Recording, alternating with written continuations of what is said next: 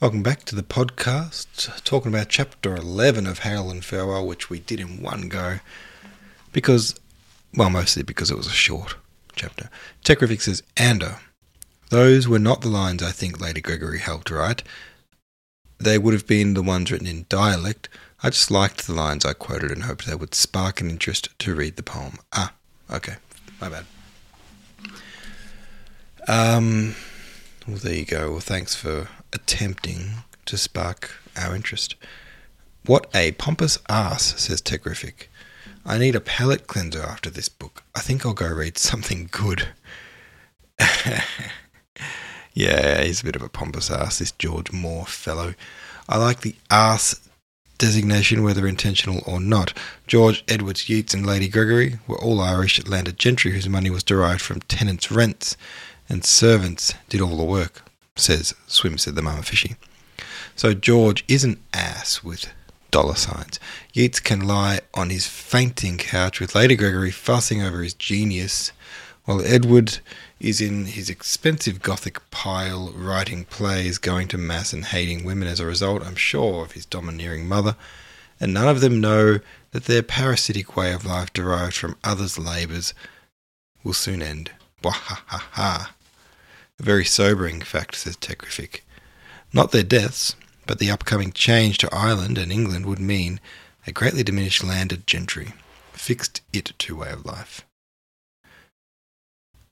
We have heard way too much of Yeats's The Shadowy Waters. The synopsis, an old love story, the ancient sea god Forgael embarks on a journey. He communicates with souls appearing to him in the guise of birds, who promise him love should he follow them. His crew, believing him to be mad, capture a ship upon which they find a queen and eventually leave Forgael and the woman alone to follow the birds. It was first performed January 14th, 1904. Kind of cool plot, I like that. One of those old school kind of stories. I dig it.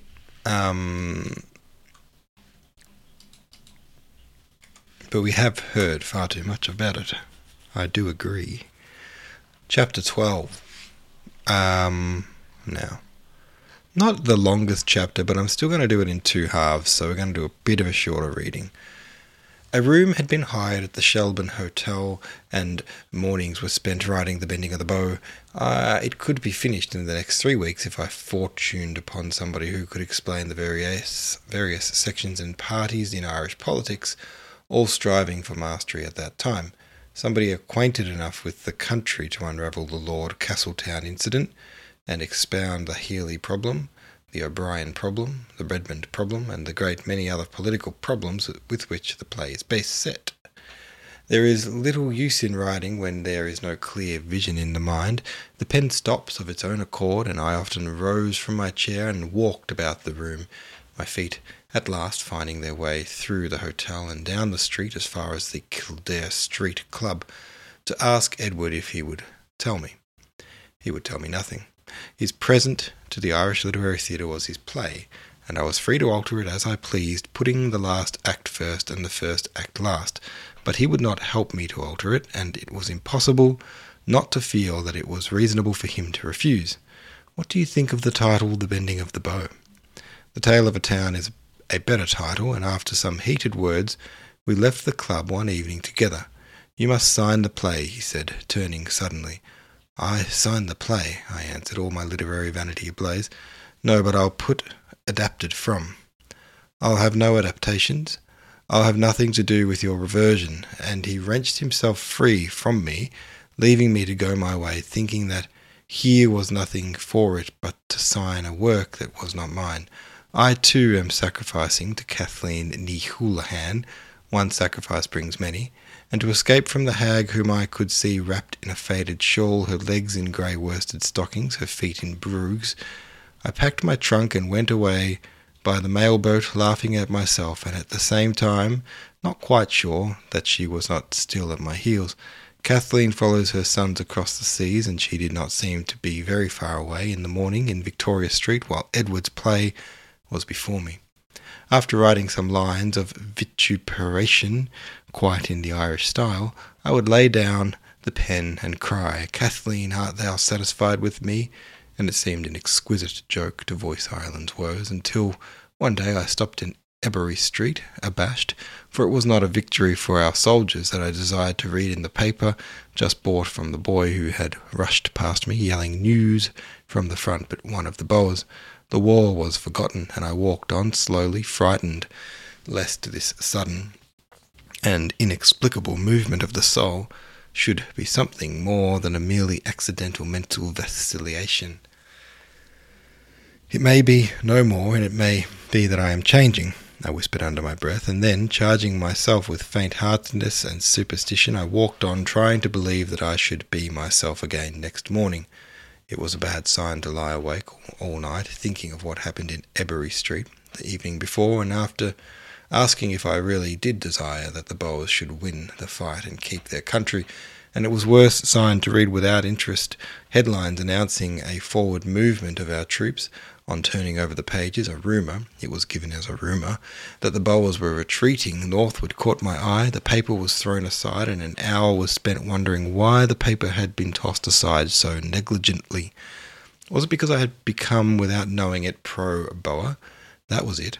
For next morning, on reading that 500 of our troops had been taken prisoners, I was swept away by a great joy, and it was a long time before I could recover sufficient calm of mind to ask myself the reason of all this sympathy for illiterate farmers, speaking a Dutch dialect in which no book had yet been written. A people without any sentiment of art, without a past, without folklore, and therefore, in some respect, a less reputable people than the Irish.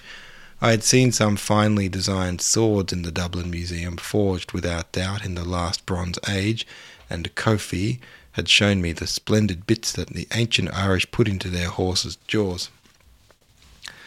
There was the monkish Book of Kells, a beautiful thing in a way. The Cross of Cong was made in Roscommon and by an Irish artist.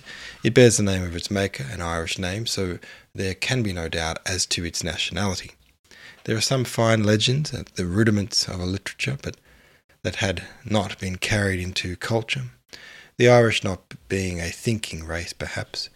After that I must have fallen into a deep lethargy. On awakening I remembered the autumn evening in Edwards Park, when Kathleen the hooligan rose out of the plain that lies at the foot of the Buran Mountains and came foot-sore and weary up through the beech grove to me. I had not the heart to repulse her, so hapless did she seem. Nor did I remember the danger of listening to her till I had stood before Edward telling him the story of the meeting in the park.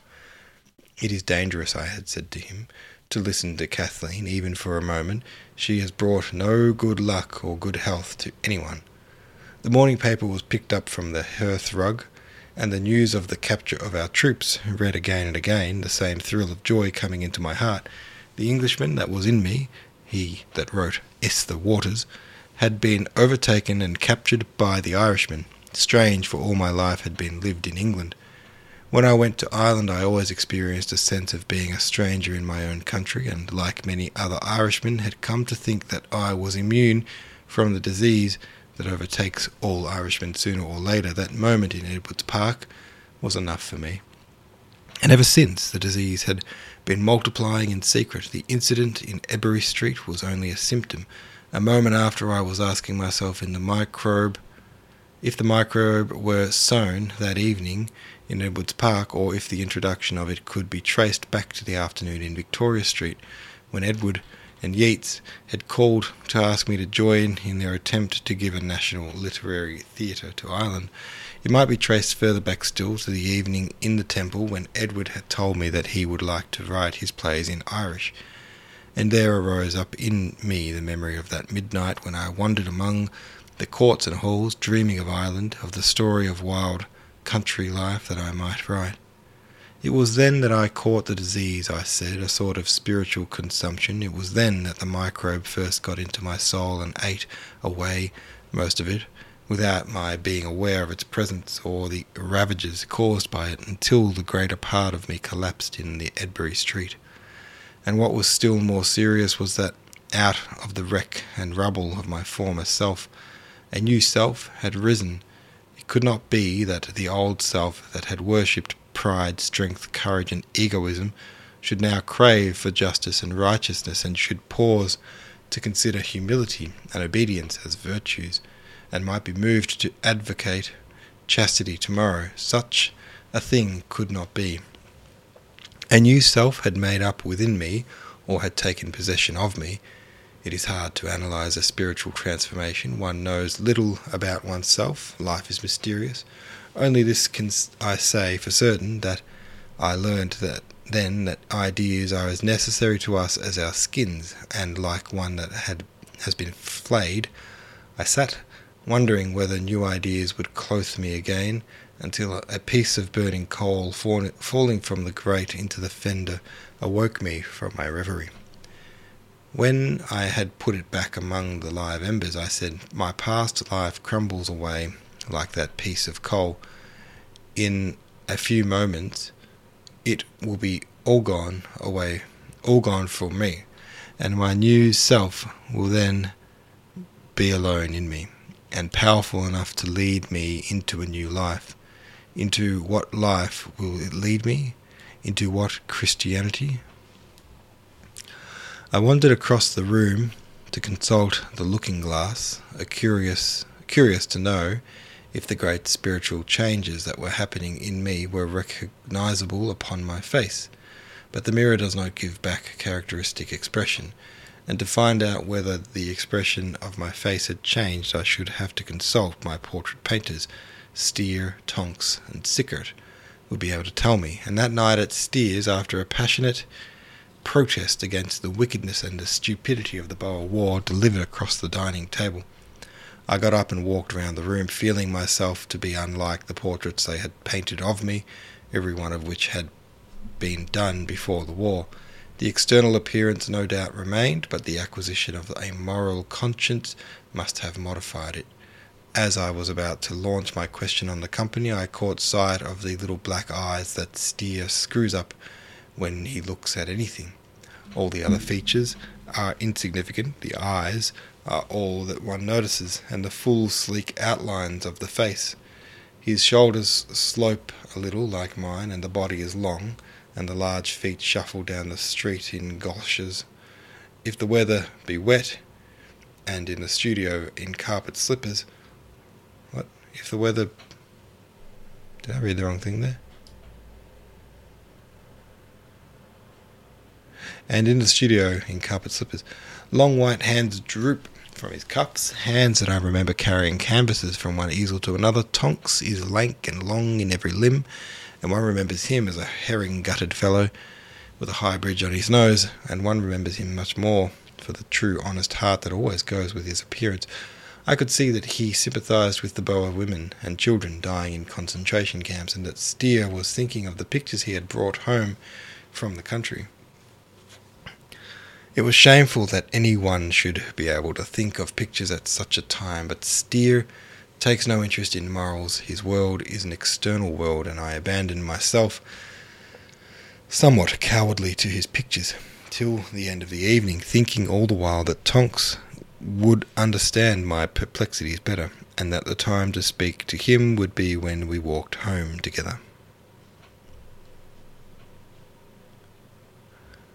Alright, that's where we're going to end. We'll have their conversation tomorrow night. Thanks for listening. See you tomorrow.